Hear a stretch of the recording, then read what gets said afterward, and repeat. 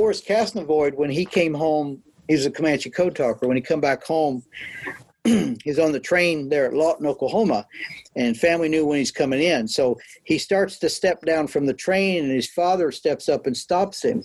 And in Comanche, he says, "What did you bring me?" Ah, okay, So he puts his duffel bag down. He pulled out a Nazi flag he took, give it to his dad. His dad kind of gives a hoop, war hoop kind of thing. He spreads that Nazi flag out on the sidewalk and says, "Now, step down and dance in victory on this flag." So they brought a drum with them, and they started singing right there beside the train at the train station, and he stepped down and he danced on that flag that he brought home. That's how he was welcomed home, initially.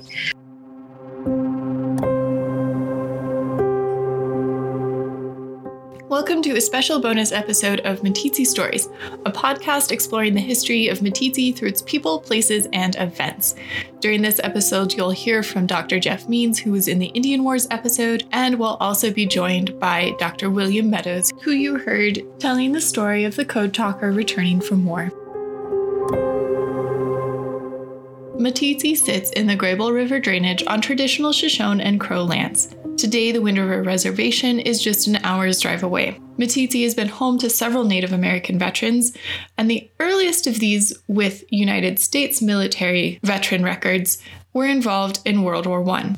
Lewis E. Allard of the Ojibwe served with the United States Army Company C 107th Ammunition Train 32nd Division. Frederick Bernard was in the infantry during World War I and was known around Meeteetse for being the first on the dance floor and the last to leave with his wife Zula. In World War II, John Frost of the Crow Nation served in the U.S. Army, and Delbert Garthwaite of the Blackfoot Nation served as a first lieutenant in the Army Air Force. Marion Barnhart of the Sioux Nation served throughout World War II and continued his service into the Korean War. In this episode, we focus mostly on Native involvement in the United States military, which starts for Meeteetse veterans in the 20th century. But as Dr. William Meadows will explain, that service is only a fraction of Native American involvement with the United States military. It basically goes back as far as you have European and Native American interaction and everything. So all through the colonial period, there have been natives allied or working with or against different European colonists.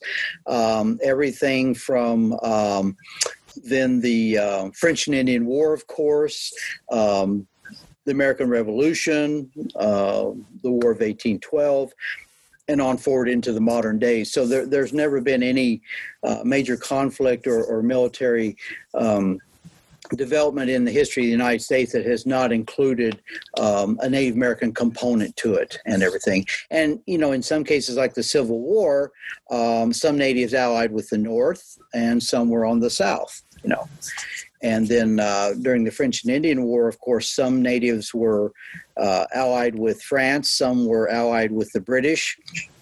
And the French eventually lost out in that conflict. And then in the American Revolution, some natives are still with the British, some are with the Americans, So there's I think about almost any angle you can look at, it's covered. Unfortunately, because of broader societal stereotypes, Dr. Tom Holm, a member of the Creek and Cherokee Nations and professor at the University of Arizona, termed the phrase Indian Scout Syndrome. I'm pretty sure Tom Holm originated this term in his book. So the Indian Scout Syndrome is it's a perception. It's kind of I wouldn't call it a stereotype. It's a genre of stereotypes that non-Indians typically hold about Indian people regarding military abilities.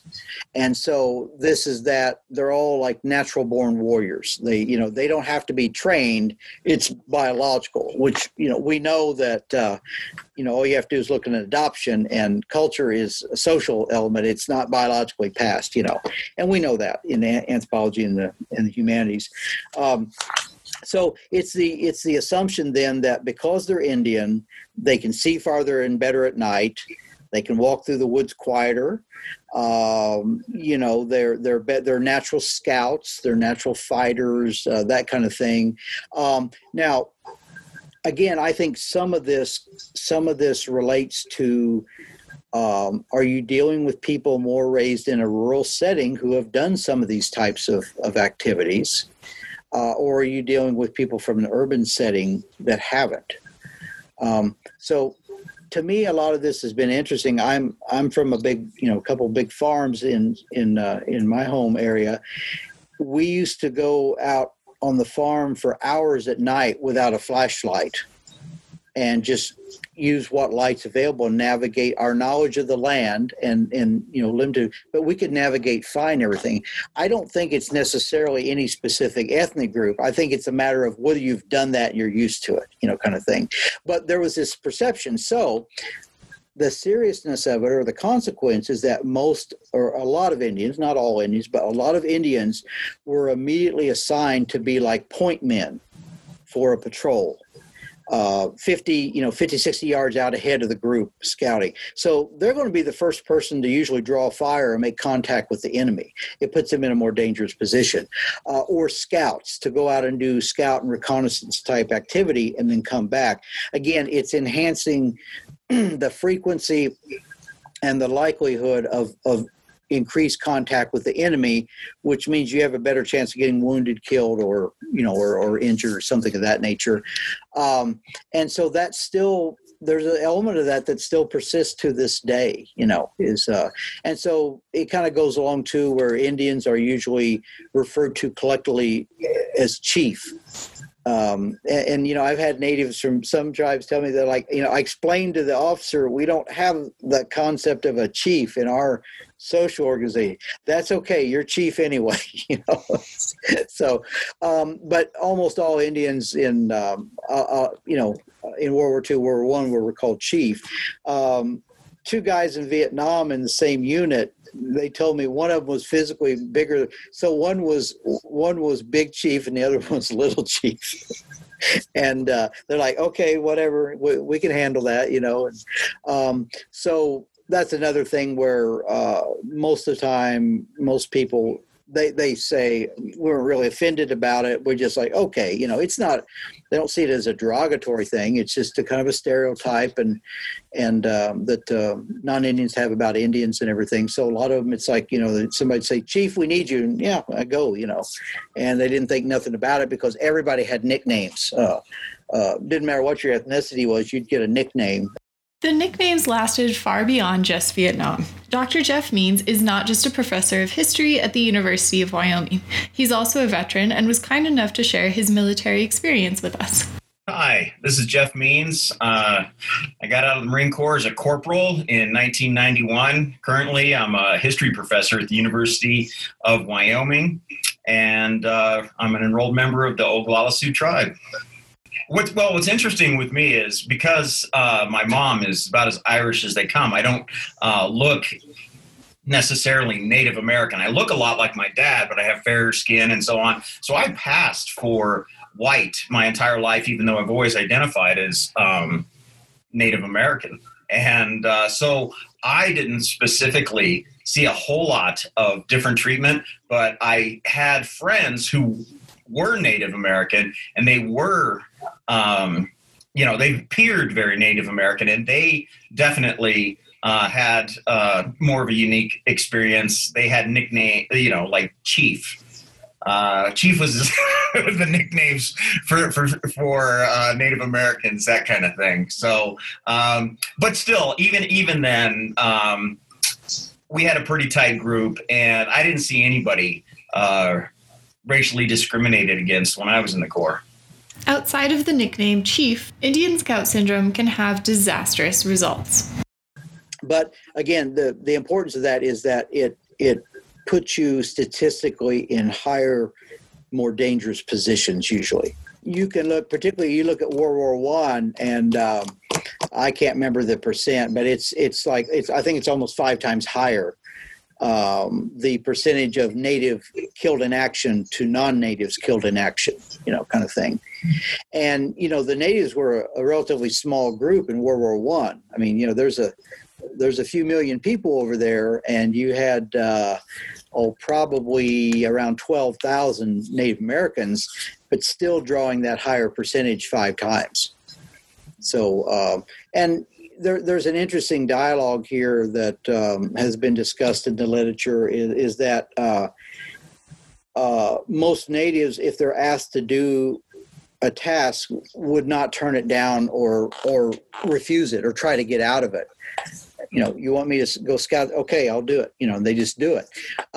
So on one hand, there is this non-Indian tendency to use them more often for these dangerous positions, but there's also a native tendency to not only accept that when asked to do it, but also many natives volunteered to do it. And so that does contribute then to those higher numbers. And so you get to the question of why are they volunteering? Well, some of this probably goes back to, again, the importance of a warrior in their society and, the not showing fear or doing your part, et cetera, and everything of that nature. So you took on dangerous tasks and everything, Keep in mind, the terms such as Indigenous and Native American, group them together, there are 574 federally recognized Native nations within the United States. The cultural practices of the nations do, in some instances, have commonalities, but there are also differences. Like the Hopis, I've done a little bit of work with the Hopis and some of their veterans. The Hopis do not celebrate traditionally warriors. They don't celebrate warfare, and so they have ceremonies. They're not into all the big parades and those kind of things. Now, Plains Indians, on the other hand, they love that stuff. It's very public, vocal, visual, etc. So yes, it does depend a lot on the groups. I would say, for the most part, that the continuation of military service in the modern form. Again, it's just my opinion. I would say that it has helped keep a lot of Native American culture alive, because what it has done, I know you're an anthropologist, if you know the word syncretism. So you're taking things from two previously separate sources, and then they're being blended into a new form. So again, my thesis, part of my dissertation, was on the Kiowa Blacklegging Society. They have their traditional, dress, leggings, moccasins, cape, different things. They carry lances, weapons in their warrior society. They have all their military service ribbons, their division patches, all that stuff is right there mixed in with it. Some of the men have their lances. Some of the men I interviewed, the decorations are all different on the lances. So I've asked several of them, can you tell me why is your lance decorated the way it is? So one gentleman, for example, had made 20, he said, I had 21 eagle feathers down this. I made 21 bombing missions in World War II in Europe. So it was one for every mission. There's another family where they have a lance, and the big feathers down the lance are for the campaigns and battles that the soldier was in. The small feathers at the top, and there's a cluster of them that hang down, the small feathers at the top are for people he killed personally and everything. So there's some people that have painted. The Kiowas had a tradition back in the old days that the women wore these high top boot-like moccasins. When you see a woman's moccasin like that, big boot, and it has stripes painted across the back of the calf, those were coup marks of their husband, typically. So there's a few families that still do that. So I know one family where this individual was a Marine for 27 years, retired as a captain. So his wife, her dress is basically a representation of his military service to honor him. So the beadwork around the yoke and everything are in the design of his service ribbons and his awards. So it looks different than any other beadwork, you typically see. I think it has a bronze star on it for one part, but on the back of her leggings, one of them has 14 stripes, one has 13 stripes, and he painted them. The man has to paint the stripes because he earned them, but it's painted on the women's leggings, But that's a good example. That's exactly what they did pre-reservation, with those stripes. So there's a lot of things, I think, where They still have scalp and victory dances, the groups that I work with. So they would have brought back a shield from another tribe, moccasins, a saber from the cavalry, a flag, whatever they captured. That's still done today. I see Japanese sabers, bayonets from Vietnam, German helmets, these types of things, Iraqi flag, these types of things are still brought out into that arena from time to time, and the women dance with them during the scalp and victory dances. So I think military service has been again, for certain tribes, it's been a huge arena that has allowed them to take those old traditions and just carry them forward, again, syncretized a little bit with the modern stuff, But the basics are still there. The songs are there. The dances are there. The symbolism, what it stands for. It's just that the nature of the service is a little different today. So I heard an older woman one time make the remark, and I'm paraphrasing from memory, but it was something about, the technology has changed. The style of warfare has changed, but nothing replaces bravery and courage.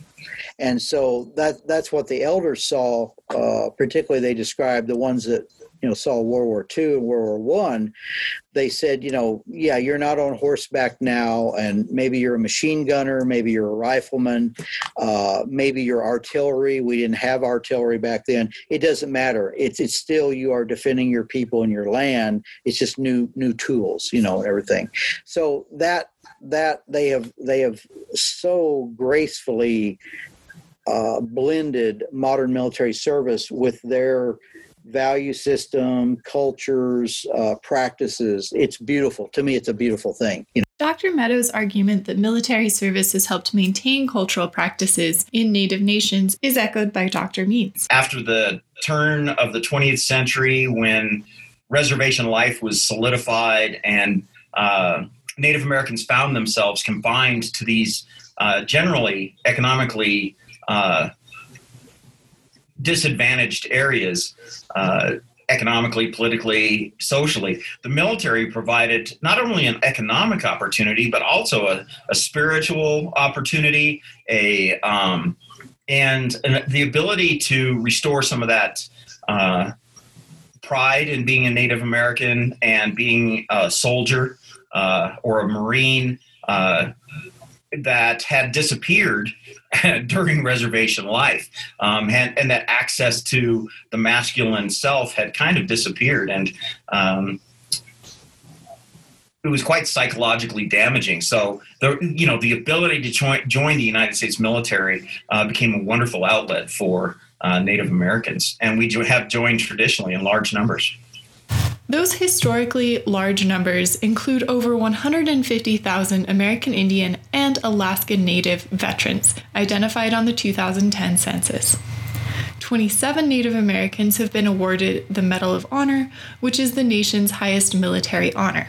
Statistically, American Indians and Alaska Natives serve at 5 times the national average, with a higher concentration of women in service than other groups. What about the history of Native American women in military service? Okay. Again, it's something that's always been there. There's not as much documentation on it. It's always been there.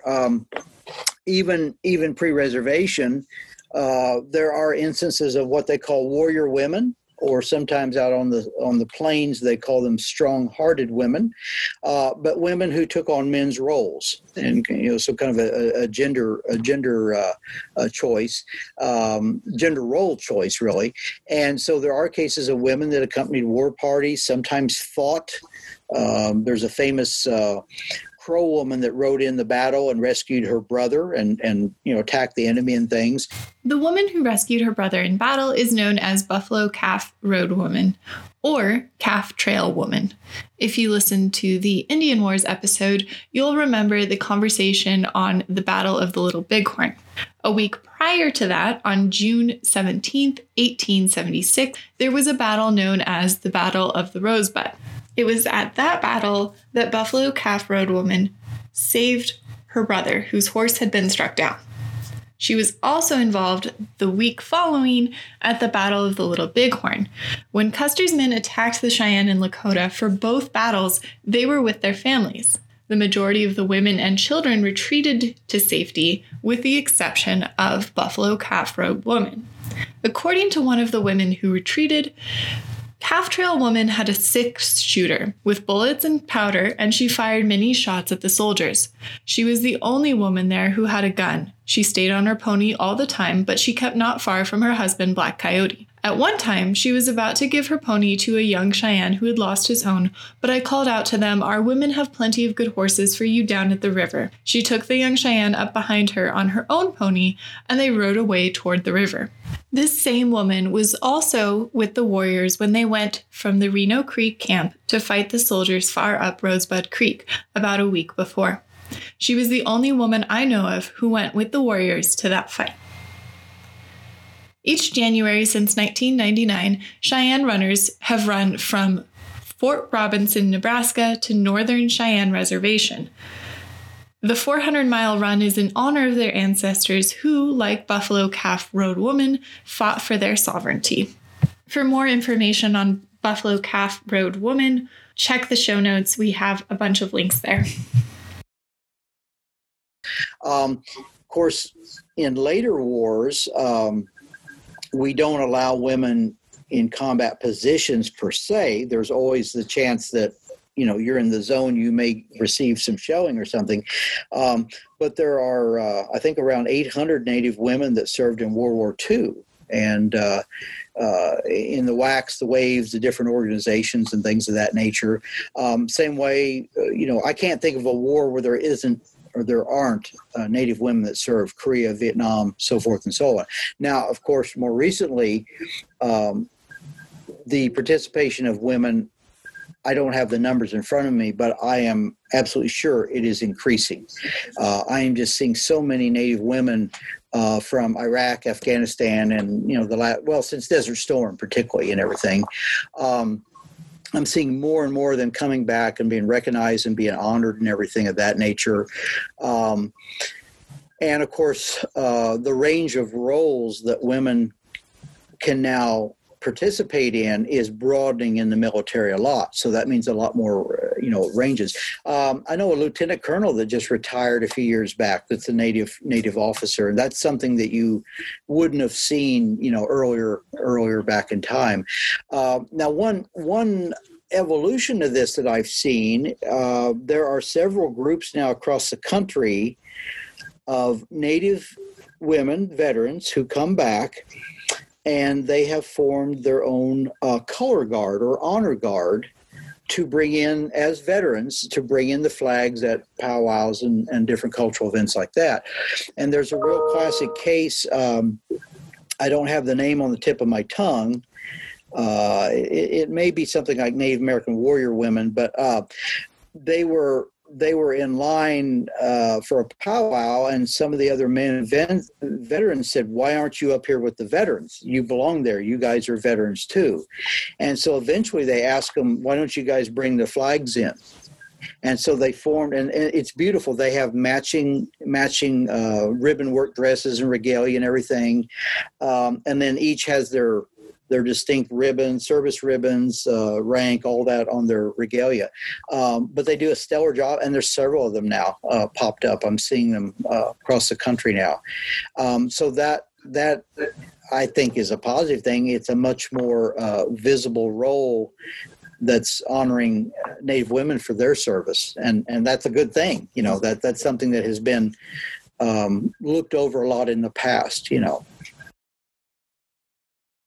But what about the inescapable fact that Native peoples throughout the United States are still colonized, and that just a couple generations ago, the U.S. military was actively trying to put Native people on reservations with the idea of wiping out their culture? Are there any ethical dilemmas stemming from this history? Overall, I would say no. Now, you will get, and this is why I tell my classes, I've worked in China, I've worked in Japan, I've worked with, many, many Native communities and things. I've been around people from other parts of the world, other countries, but I said, you will always get a few personality types that will try to guilt you, argue with you, whatever, just stir the pot. Identifying as a Native American and knowing like the history of Euro-Americans and Native Americans, was that something that you like mentally dealt with at all, or did you just not think about it? At the time, this was before I went to college, and I really didn't think about it. It wasn't until, you start learning the history and understanding the process of settler colonialism and how, the native voice has been muted and everything, that you really start to deal with it on an intellectual or even a conscious level. No, when I joined the Marine Corps, I was just joining the Marine Corps and, just facing it very much as an individual. Is it something you think about now or have thought about? Oh, yeah, absolutely. I as a professor of Native American history here at Wyoming, I deal with this quite often. As I teach my courses, because I really try and be balanced. I think my students would say that I do a really good job of not trying to preach white guilt or anything like that. But I think you really have to understand the perspective of all parties involved. And so when I, dealt with this on a personal level, I was still proud of being a Marine, still very much a Marine, and so on. But I then understood the larger cultural implications and consequences of that, which are manyfold, really, for each individual. Almost across the board, per capita, veterans are very well respected and thought of. And I would honestly say this, I would say more so in some communities and more frequently than they are in non-Indian communities. Now, non-Indian communities respect their veterans, guarantee that. But Native veterans I've talked to said, they come home with guilt about Vietnam because of the way the public reacted here, the country and everything. But they said, we didn't get that in Indian communities. That was from the mainstream. When you came home to the Indian communities, they don't care if you were a stenographer and a clerk or a cook or a frontline combat guy. You were a veteran. You were honorably discharged. It didn't matter whether you volunteered or you drafted. You did your duty. You protected your land, your people, and the United States. We honor you. No question, no politics. And that's something very different because I have talked to both Indian veterans and non-Indian veterans that have been spit on or that have seen other fellow veterans get spit on and things of that nature. But I've never heard, now I can't say it never happened, but I've never heard of a case or a frequency of that in Native communities, And so one of the reasons I say I think more frequently recognized is that you might be at a powwow, just it's not Veterans Day, it's not Memorial Day or anything, but frequently at a powwow or a gathering, and they'll say, anyone who's a veteran here, stand up now, and they're going to take a moment and recognize them. And the event has nothing to do with veterans per se, And so that kind of thing is frequent in a lot of Native communities, whereas in non-Native communities, unless somebody's coming home, it's usually just a little bit at Memorial Day, a little bit at Veterans Day. And then if there's like a 70th anniversary or something, a special anniversary, but most of the year you don't really hear a whole lot about, things of that nature. And I remember where this thing, people come up to veterans now and they say, thank you for your service, And I don't remember the year that started, but I remember when it started and I thought, that's a good thing. But at the same time, I thought, boy, that's an odd thing, because why haven't they been doing that all along? I never heard that for Vietnam veterans or people through the 80s or even most of the 90s and things. So that's a more recent trend, that has come up and everything, But Native societies, like I say, every time a veteran goes off, they will usually have some kind of a function for them. One of the women's veterans organizations, service clubs, or society, or their family, somebody will put something on for them, and then when they come back, a lot of times they'll have something, some event to do things. Roland Whitehorse is a Kiowa, or was Kiowa. He's passed on now. He was in the 9th Division, was in Europe. And when he came back, the family had a powwow for him. And it's the family, it's my host family there, the same place where I stay. They had a dance for him. And around the drum, the women took blankets out and spread them in a circle that connected all the way around the drum. They had composed a song for him, and he belonged to the Ohlone Society. So they composed his own personal war dance song for him and sung it there. And it has his Kiowa name in the song. And they had him dance, to celebrate him coming home, dance around that drum on those blankets. And then all those blankets were given away as, giveaway and everything like that. Those, I think, are really unique experiences, Now, neither one of them is wrong. I mean, it's just that cultures have different ways of celebrating and doing things. Non-Indians, it's more about speeches and maybe a ticker tape parade and something at the airport, and then you go home, And with Natives, it's more, it's more tightly community and some of the organizations they belong to. So I thought I would just share some of those examples with you. Like say, neither one are bad or anything. They're just different ways of honoring veterans. But some of these are just so special. And again, I feel blessed to have that shared with me, those kind of things, It's sounding like it's more integrated into Native identity and interaction versus in non-Native society. It's just kind of, they're a veteran, but it's move on. And that's exactly part of what I think Tom Holm is getting at, is that if you have those very supportive social circles, those are the kind of things that immediately make you feel welcomed, appreciated, and we're here for you. We want you out here doing things with us, not going and sitting off by yourself or getting depressed or things. And so I think the people that have those things, and there are situations in non-Indian society where an individual may have those kind of things in their own culture. But if you have that kind of immediate reintegration and that strong kin support work, you have a better chance of recovering from PTSD. If you listened to the Civil War episode, you'll remember Doc Kurt Hackmer finding communities of Civil War veterans in South Dakota. The veterans within these communities overrepresented the 300 fighting regiments of the Civil War and were wounded at a rate twice as high as the Union Army. A link to PTSD and long-term healing within these communities couldn't be established because of a lack of both personal accounts of the veterans themselves and medical records. But this is a case of mutual aid between veterans.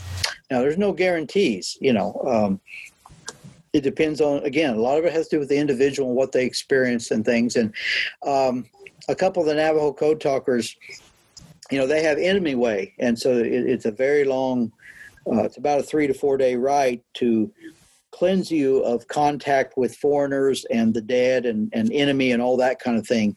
And it's a beautiful ceremony. It's very elaborate. And one guy took me out. He explained the stages to me, but took me out and showed me the spot where he had his done. Some guys went through that one time and that was it. No more bad dreams. And part of the ceremony is that they tell the medicine man everything they went through, good and bad, and get it all out. It's very cathartic, and then they're told you don't talk about those things anymore. And so for some people, there's a spiritual reason not to divulge this stuff again, so that those kind of things again. But for some individuals, and we have many cases, but they might go 10, 15, 20 years, they're fine, but then it starts coming back again. And so they'll have another Enemy Way ceremony for them. And I think you can have up to it might be 4. I'm not sure if it's 3 or 4, but you can have up to 3 or 4 of that ceremony done over a period of years. So I know a guy that had 3 of them over 38 years after World War II, kind of thing. But people do talk about for most individuals, yes, it helps them and it things. But I knew a couple individuals still in their 90s.